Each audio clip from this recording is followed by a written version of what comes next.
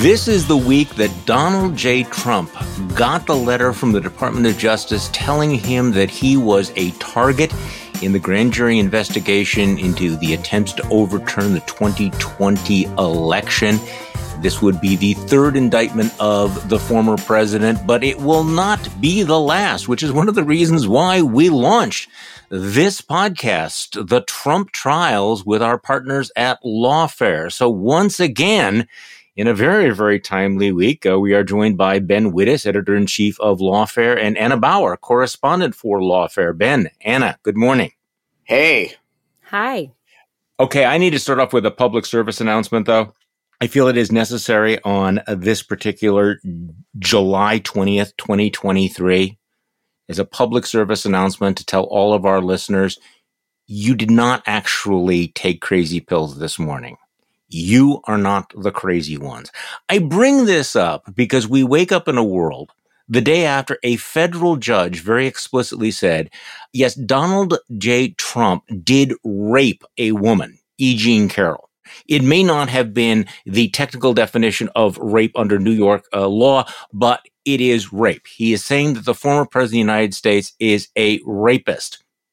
And it's probably not the top 10 story of the day. Okay, so that's number one in terms of crazy pills.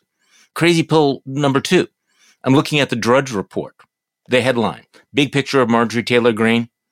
It reads, Republican freak show, exclamation point. House of porn. Hunter Biden's sex in open committee. Greene whips out dick pics. This actually happened in the Congress of the United States.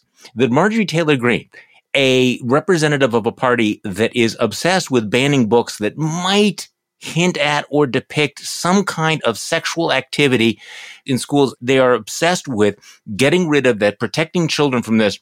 And here she is with a picture, and I'm sorry to say this, of Hunter Biden getting a BJ from a prostitute, and she held up the pictures in the House of Representatives. This actually happened. Anna, is she your member of Congress? Thankfully, she is not my member of Congress. My member of Congress is Andrew Clyde. That is a big upgrade. So we're not going to spend any time talking about Hunter Biden or whether or not he felt the need to have dick pics, whatever.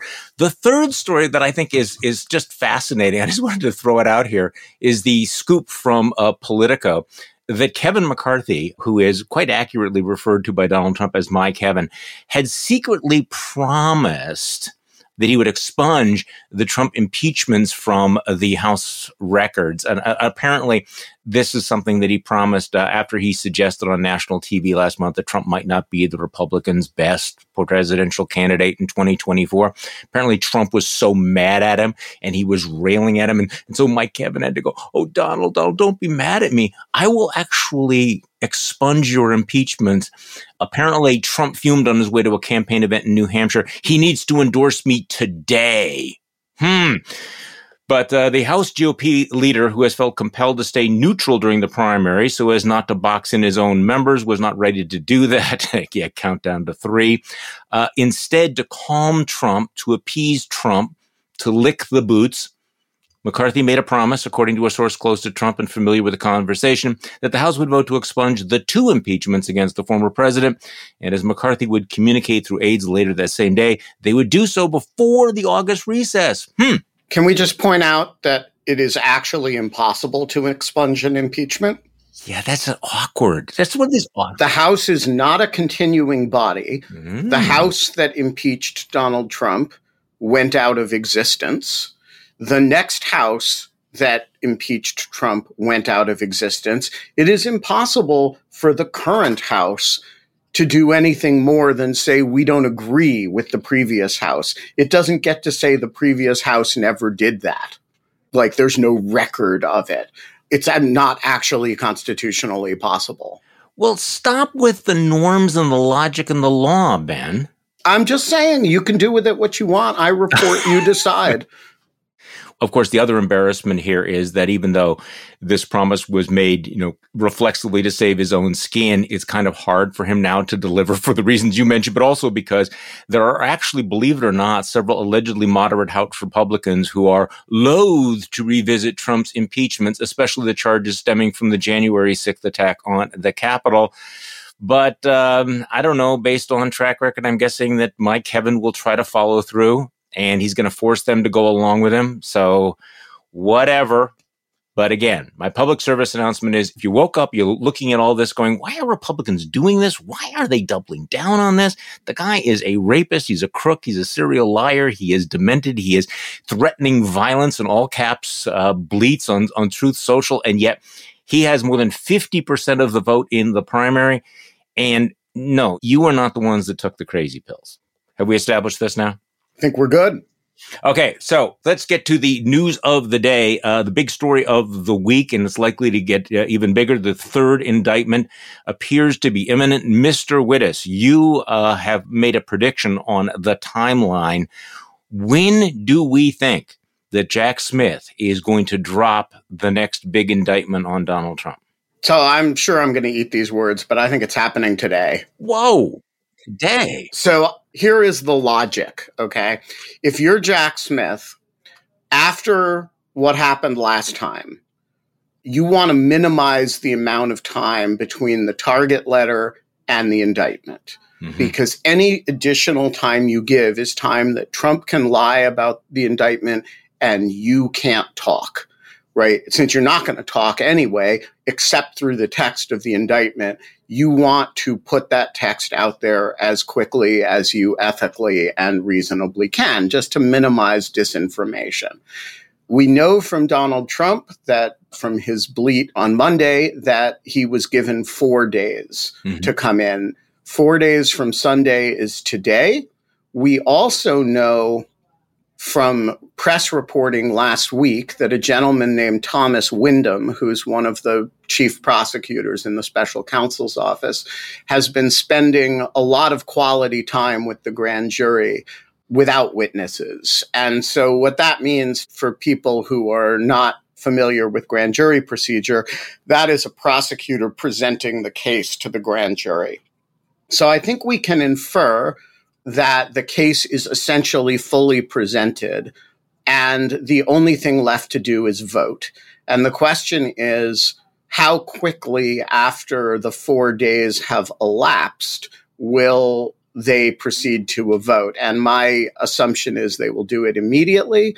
And because getting Trump in and out of the building is, first of all, not going to happen because he's not going to come in, but secondly, would be quite a production. If it did happen, you'd have to know pretty early that it was happening. So they already know that it's not happening, which means they can proceed basically any time today that they want to. And I think what will happen is they will do it, today, tomorrow, at the very latest next week. They will do it initially under seal, and then Trump will break the seal. And all of that is worth exactly the, many figures that the Bulwark pays me to provide analysis. Well, since we want to get our money's worth, let's break down what we know about this target letter. Lots of reports would suggest that the target letter mentions 3 statutes related to, number 1, conspiracy to defraud the U.S., number 2, obstruction, and number 3, deprivation of rights under law. I think some of those are self-explanatory, but some of them are not. Now, obviously, Smith's letter isn't going to list every potential crime that could arise from the investigation, right? He didn't need to mention, false statements or mail wire fraud if they arise from the conduct. But let's just talk about this. The New York Times last night is suggesting that one of the charges against Trump could be violating a civil rights statute that dates back to the post-Civil War Reconstruction era that was written basically targeting the KKK and white Southerners. Can you explain what that's about and how that might fit into all of this? First of all, it is not entirely clear how it fits into all of this. So Section 242, which, as you say, was part of the original, one of these Reconstruction era statutes, forbids the deprivation of somebody's civil rights under color of law. And under color of law means it's a sort of archaic legal expression that means using the power of the state. And usually we think of this as, violently preventing somebody from trying to vote, for example. And so the question is, and I think we don't know the answer to it at this stage, is this some legal theory in which by trying to prevent the counting of electoral votes, the proper counting of electoral votes, Trump was effectively denying or attempting to deny to the voting public its civil rights? There is I am not an expert on this area of case law at all, but there is some case law that suggests that that could be a theory. The other possibility is that there is some individual victim here, which would imply a fact pattern that maybe we don't know. So I think this is a big surprise, the presence of this statute. And it's not clear to me whether this is a sort of a legal theory that the January 6th committee didn't think of, right? They thought of the obstructing a proceeding theory. They thought of the fraud against the United States theory. They did not present a civil rights theory. And the interesting question is whether that's because the Justice Department has constructed the facts differently and developed a theory under a different statute, or whether it's because the Justice Department knows things that the January 6th committee didn't know. Yeah, I'm looking at the New York Times story. I mean, they noted that Congress, enacted that to go after Southern whites who were attempting to prevent, formerly enslaved citizens from voting. And they suggest in the modern era, it could be used in cases involving voting fraud conspiracies, raising this possibility that Trump could face prosecutions on accusations of trying to rig the election himself. And they explained that Jack Smith could use the law to address efforts by Trump and associates to flip the outcome of states he lost. So that could be a lot of things. It could also include, obviously, that call to Georgia Secretary of State Brad Raffensperger to find the extra votes. I mean, maybe it could include pressure on Arizona Governor Doug Ducey or the threats to Fulton County election workers like Ruby Freeman and Shay Moss. So, I mean, obviously, a lot of what's going on in Georgia could be in play in all of this. So far as we know right now, no one else has at least come forward to say that they received a target letter. So if, in fact, this is a conspiracy, wouldn't that suggest that there will be more people included in this indictment than just Donald Trump? You can't have a conspiracy of one, can you? I mean, what about John Eastman? What about Rudy Giuliani? You can have unindicted conspirators, right? And so you don't have to indict all conspirators. The other thing is that you can deal with them in separate indictments. And the third thing, of course, is that most of the time, most criminal defendants do not come forward to announce that they've gotten target letters. And I'm not certain that we should assume that the fact that the John Eastman's and Jeffrey Clark's and Mark Meadows's aren't lining up to announce that they're about to be indicted doesn't mean that they're not. Okay, so this raises the interesting point that all the information we're having, I think, is it fair to assume is probably coming from defense sources from the Trump team because the Jack Smith's operation is unlikely to be leaking out this material? I mean, so that's just something to keep in the back of your mind? I think we can go a little stronger than that. There is zero evidence of any prosecutorial leaks in this case. Everything we know is stuff that is either from the target letter, that is, somebody read portions or declared what was in portions of the target letter to a number of reporters, the statutes in particular, and from Donald Trump and his lawyers' public statements. And so we're dealing with a situation in which the defense has announced that it's received the target letter and then disclosed some of the contents of the target letter. There's no whisper of a leak here.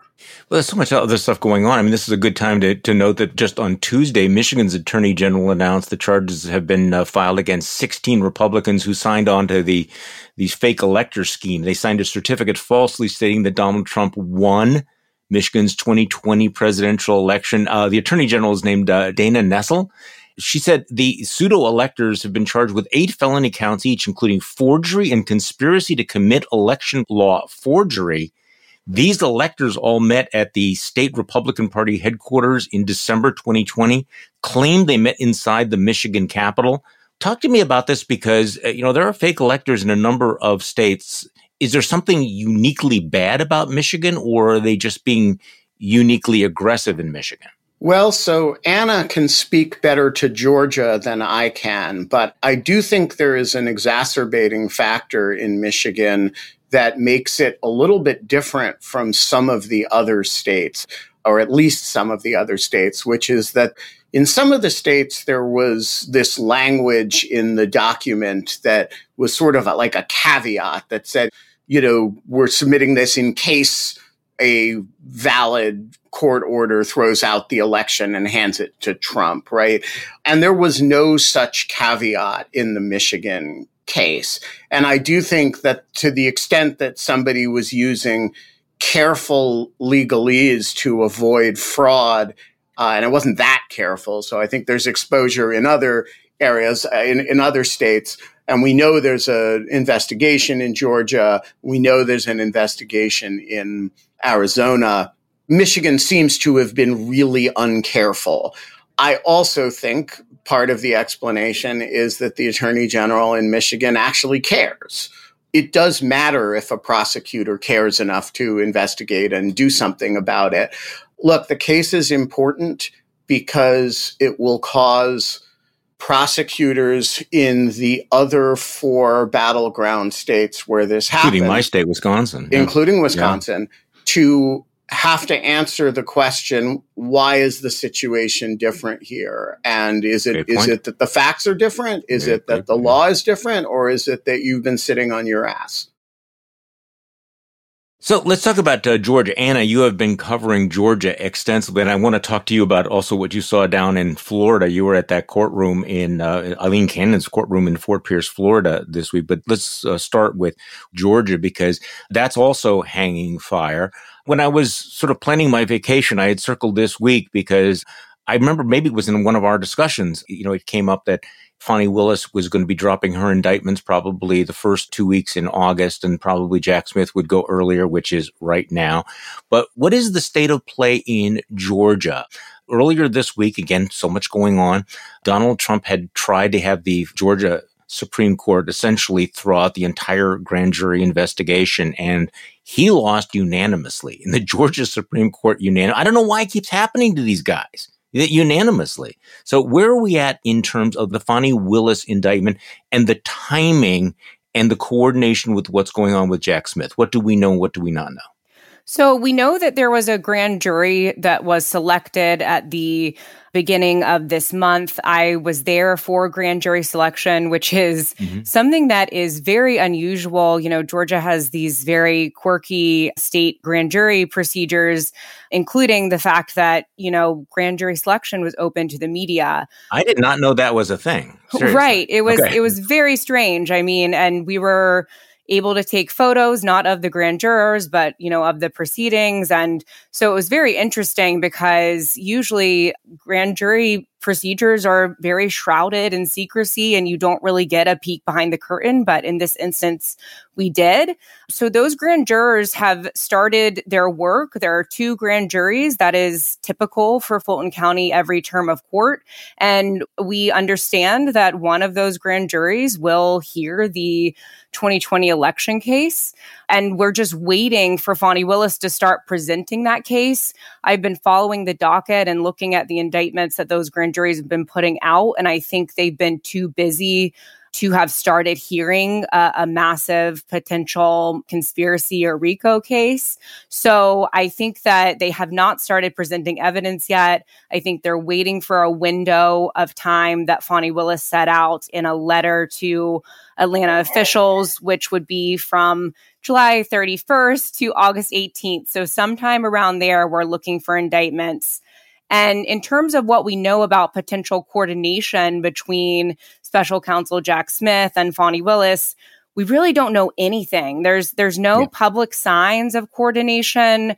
And I think that that would be appropriate, considering that there's, at the federal level at least, there's grand jury secrecy rules that does not include exceptions for transmitting, grand jury testimony or grand jury transcripts to state prosecutors. So I'm not sure that it would be appropriate at this stage for there to be coordination, but I do think it's the kind of thing where eventually, Fani Willis very much could shore up her case and end up having a much stronger case than she maybe would have had it not been for Jack Smith bringing charges as well at the federal level. So we will see. Well, let's talk about that ruling from the Georgia Supreme Court. First of all, what can you tell me about the makeup of that court? My gut sense is, I'm just guessing, that it is a conservative court. It is a conservative court, you're right. But the way that I put it to Ben is, it's not the Texas Supreme Court. There are certain state Supreme Courts in the South.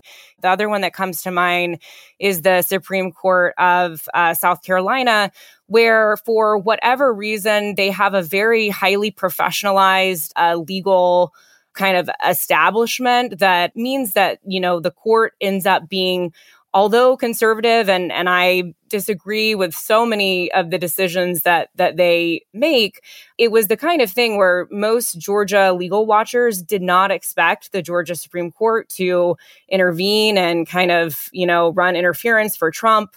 And it was really unsurprising to those of us who are in Georgia that the Supreme Court very quickly, I think it was within a matter of days after Trump filed this motion trying to, get them to put a stop to Fani Willis's investigation, they almost immediately rendered a decision saying, we don't think that this is warranted. We don't think that you filed it in the right court or went through the right procedure. I will say there is still a pending similar petition that Trump has filed in Superior Court. So that is still pending. However, that's in Fulton County Superior Court, and it's very unlikely that that's going to go anywhere. So we're still waiting for that decision. But yeah. So here's the pattern that we're seeing. We're seeing it, in the federal and at the state level.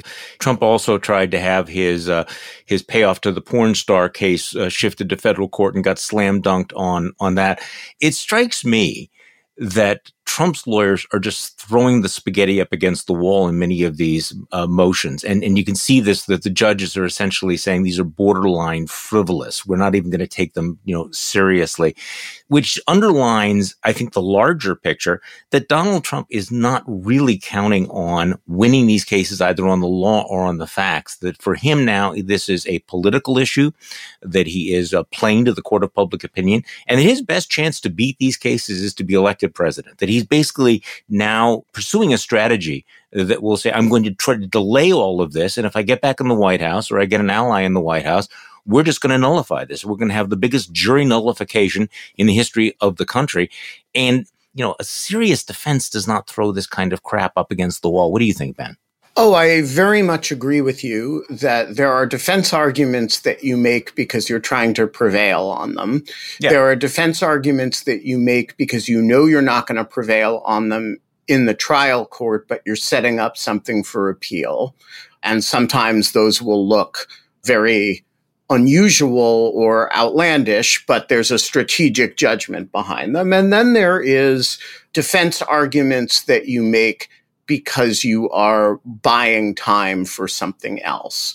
And that's what this is about. These defense arguments are part of a public relations strategy, which is of, in the case of the one that was made to the Georgia Supreme Court, attacking Fani Willis as a, racist partisan Democrat who's out to get Donald Trump as part of a witch hunt. Mm-hmm.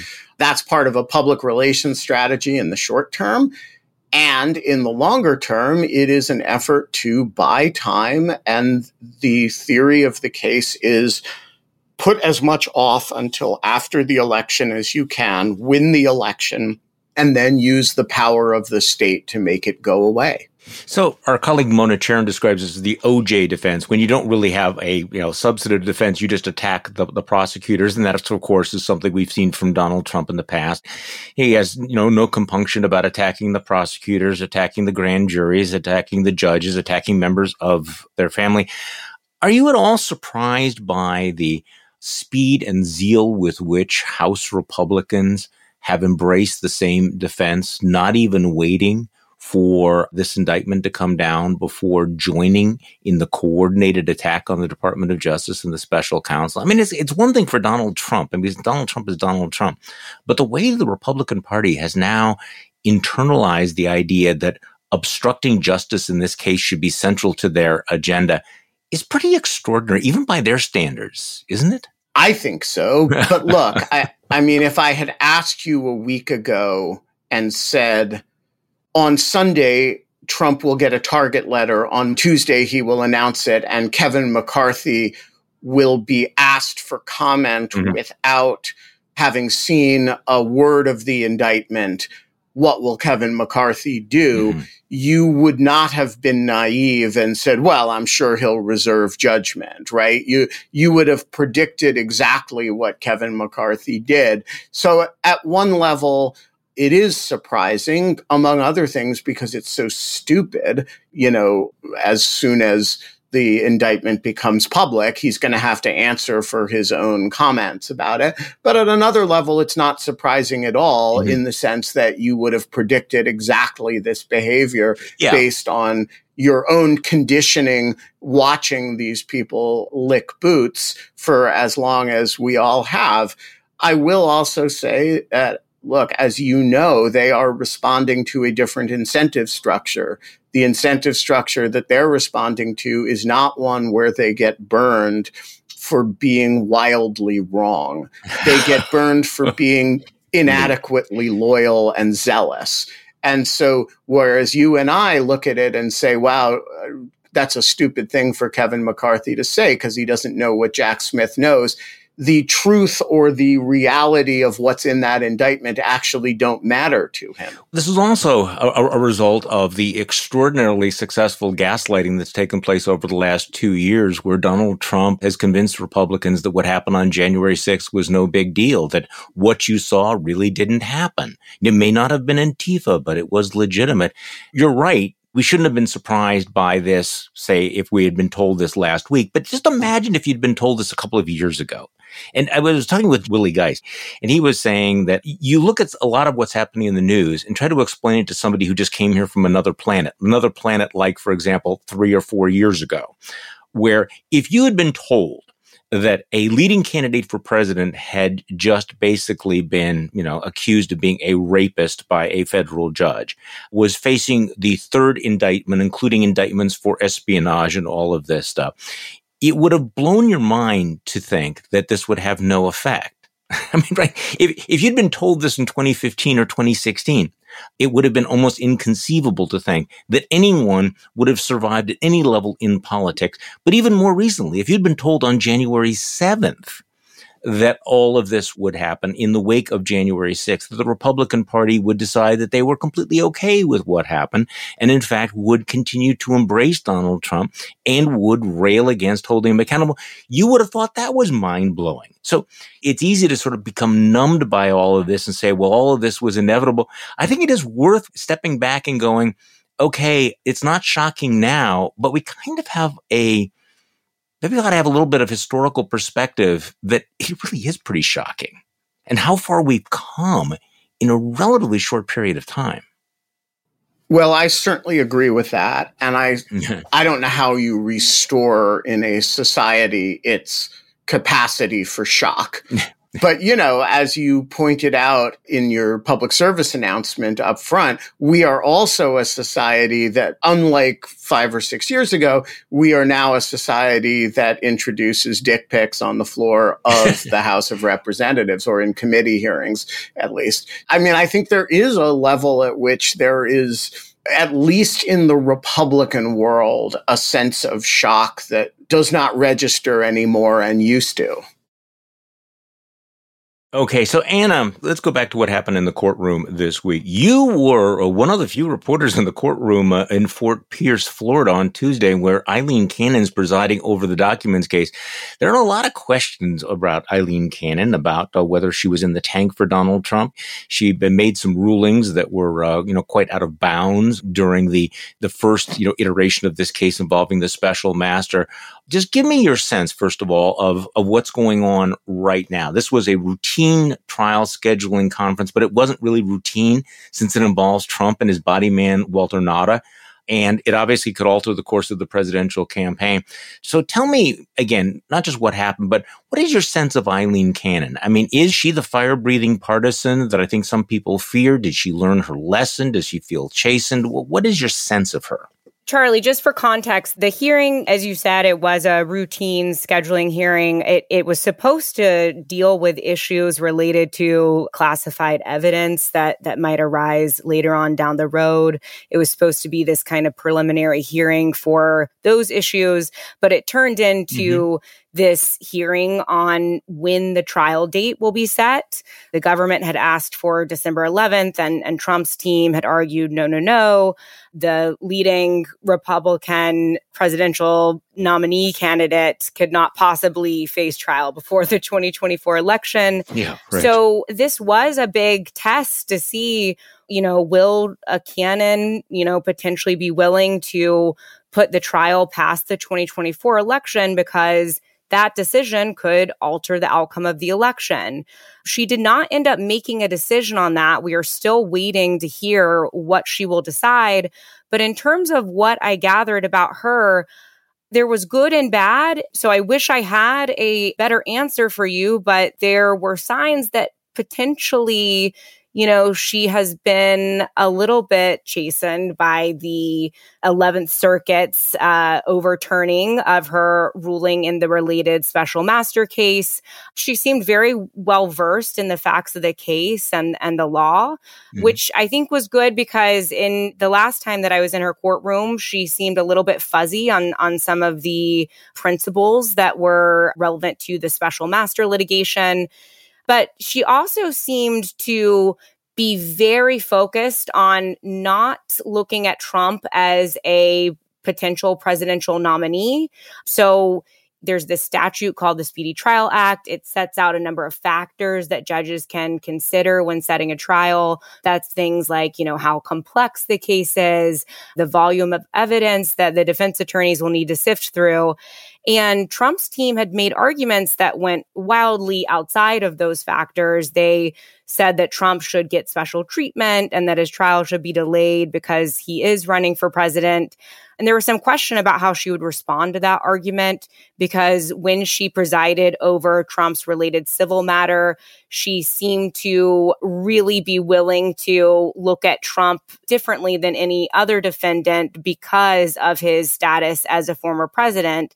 But here she consistently guided the defense attorneys kind of, back to the factors that are in the statute, and kind of repeatedly said, I think we just need to stick to these factors of the volume of the evidence and the complexity of the case.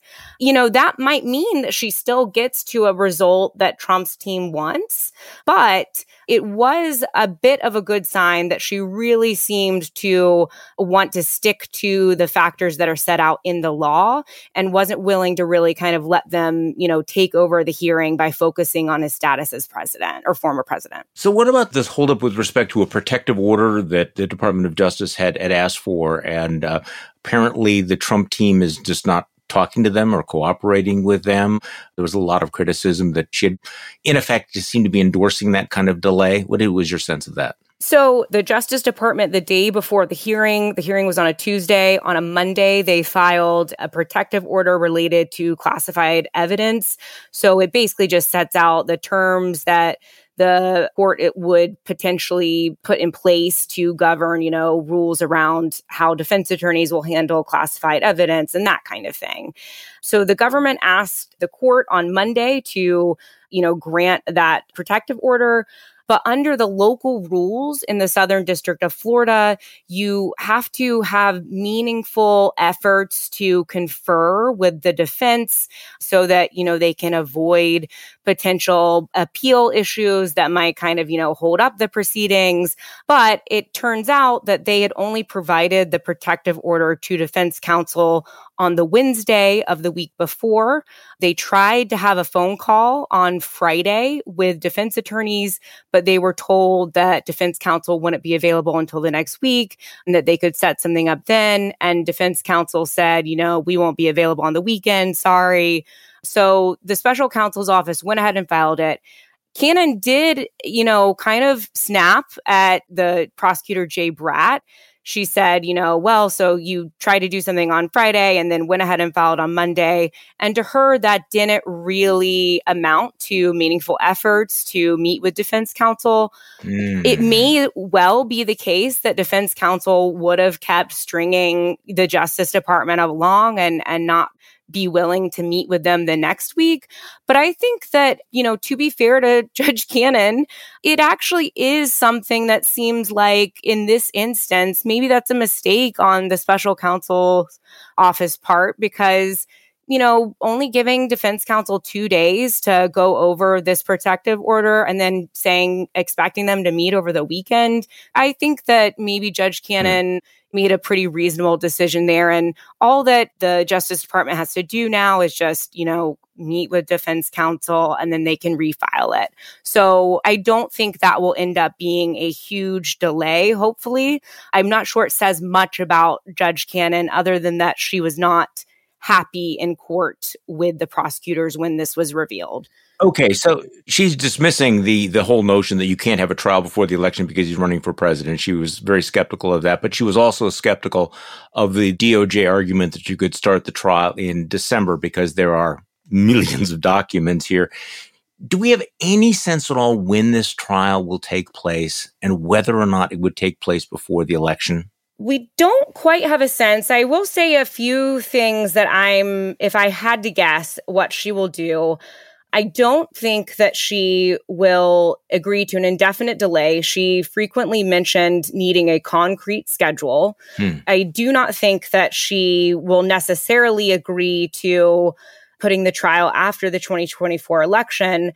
Something that I would note is that she asked if the New York criminal case against Trump, which is related to Alvin Bragg's probe, which is set for March of 2024, she asked if that is something that is set in stone, if they think that it will actually go to trial then. So I'm wondering if she potentially had a date sometime in spring of 2024 or maybe soon thereafter. So maybe summer of 2024 in mind. What I'm really getting at is how they're going to coordinate all these different cases. And Ben, feel free to weigh in on all of this because I guess my sense is that what's about to drop today or tomorrow or early next week, the indictments about January 6th, that's going to overshadow all of these other cases. And I guess the question is, if you're Jack Smith, do you want everything else on hold and do you want to go with this one first? And does he have the ability to do that? So I think if you're Jack Smith, this is an obvious point, but it's an important point that you will not have a conflict between the Mar-a-Lago case and the January 6th case because it's the same prosecutor. You may have conflicts with Fulton County and with New York, but the feds are going to be very well coordinated and their trial schedule for Washington will not conflict with their trial schedule for South Florida. Look, the big problem here for Trump, and this is news for any of your listeners who may be going out thinking about committing crimes in multiple jurisdictions and getting caught for them, it's time consuming being a criminal defendant. And it's not really consistent with running for president because you have these judges, and remember, there's going to be 4 of them who are going to do things like say, you have to be at this hearing on this particular day. There's already a hearing scheduled in the New York case that Trump is expected to be at. So when you have 4 cases, and by the way, some of these cases will take a few weeks to try. So if you stack up 3 or 4 3 to 6 week trials in the middle of an election campaign, it's amazing. Yeah. It's actually quite disruptive to the conduct of running for president.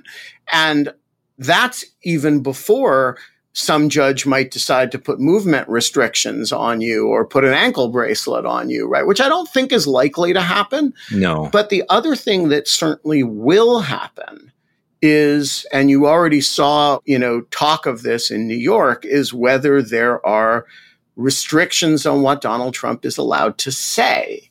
There's a protective order in New York.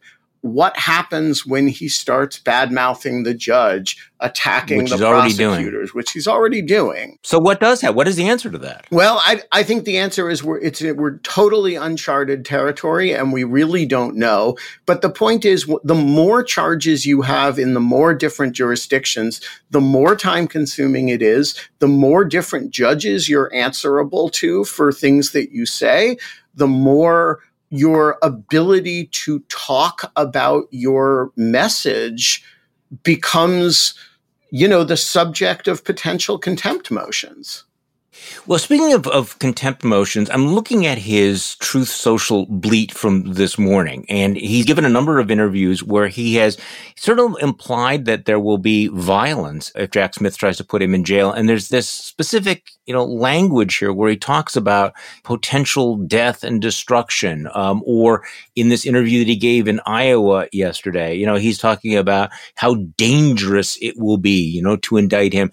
Are these the kinds of things that a judge is going to look at, particularly in the January 6th case, and say, look, I have a defendant in my courtroom who incited an insurrection, who is continuing to incite violence.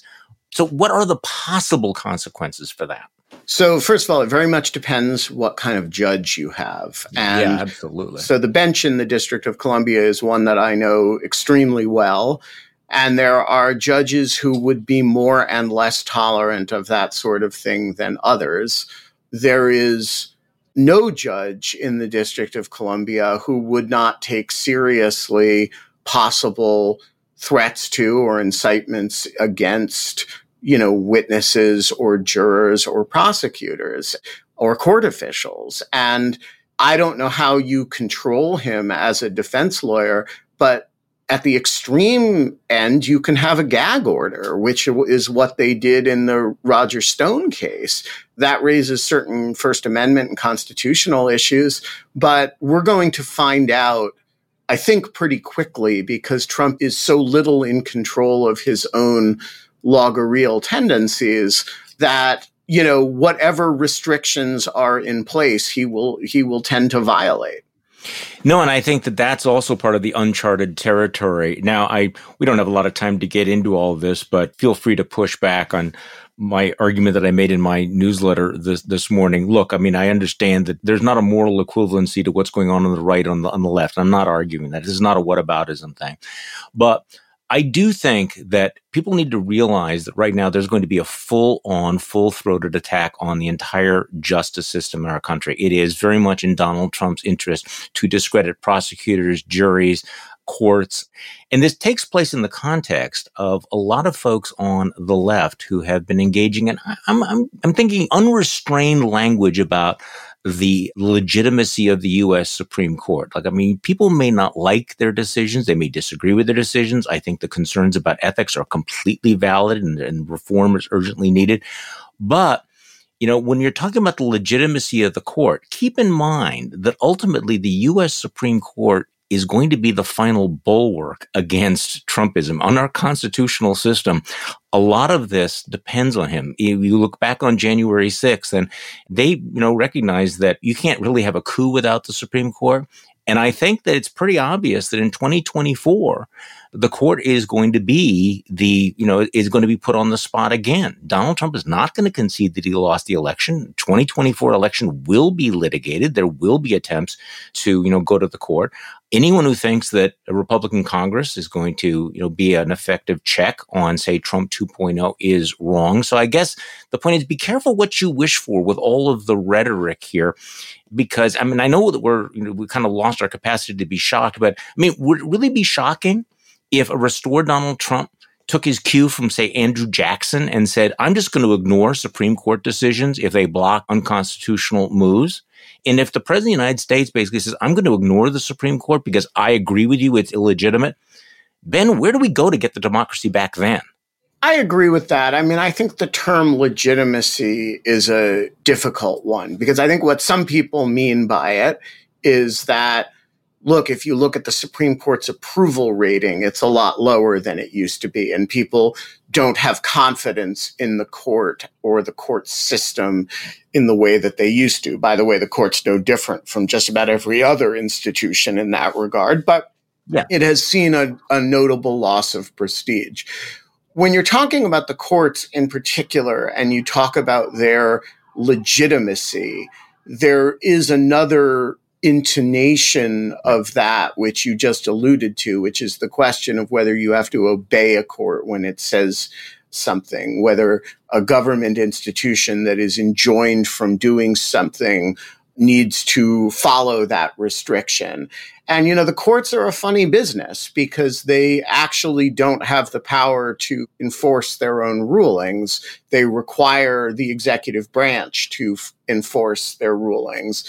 The Federalist Papers said neither force nor will, right? They would be the least dangerous branch. Well, their ability to get other branches to follow their orders is a function of legitimacy at some level.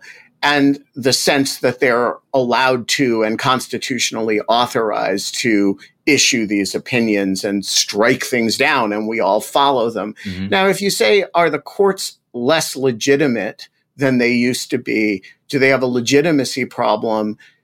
Not in the sense that anybody doesn't follow court orders, right? I mean, so, all the people who were complaining, complaining about the Dobbs opinion, which is, in my opinion, worth complaining about, nobody's not following it, right? Well, in Alabama, though, the Alabama legislature is ignoring the U.S. Supreme Court order that they create 2 black majority congressional districts. I mean, they seem to be defying the court order, Go ahead, Justice Roberts. You made the ruling. You enforce it. Yes, at least for now. And I guess what I would say is I have no problem with people complaining about the legitimacy of the courts in the sense of if what they mean by legitimacy is I used to have high confidence in them, and now if a pollster calls me, I and my friends will say we don't approve of the job they're doing, and so they have a loss of political legitimacy among people like us. I do have a problem if people are saying that the courts don't have the constitutional entitlement to make decisions that other people have to respect. And I think those are 2 very different uses of the word legitimacy, and it matters which one you're talking about. I think so.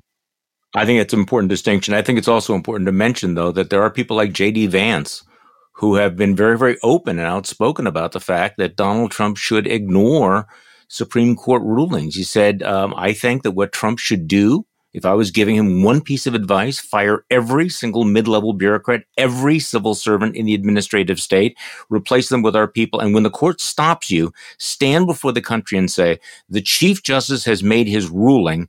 Now let him enforce it. That is breathtaking. And given the way in which norms have been shattered and what we know that Donald Trump is capable of doing and what the GOP is incapable of standing up against, that's not completely far-fetched. And that's my warning flag here, that somebody who is prepared to burn it all down and says, I will burn it all down, might actually someday burn it all down. Right. And I will also say that, that if you asked J.D. Vance what he thinks about Antifa, he would say something about, crazy hard left anarchists. But that is what he is espousing right there. Not hard left, obviously, but he's describing lawless anarchy, right? We have a court system. It is entitled to issue opinions. We don't like some of the opinions. I understand he doesn't like some of the opinions. But in a society that has a rule of law, you don't just get to say, the Chief Justice has spoken, now let him enforce his opinion. You just don't get to do that. And we should call that what it is, which is J.D. Vance joining Antifa. Ben Wittes, Anna Bauer. Ben Wittes is the editor-in-chief of Lawfare. Anna Bauer is correspondent for Lawfare. Thank you so much for joining us on the latest episode of the Trump Trials. Thanks, Charlie. Thank you. And thank you all for listening to today's Bulwark podcast. I'm Charlie Sykes. We will be back tomorrow, and we'll do this all over again.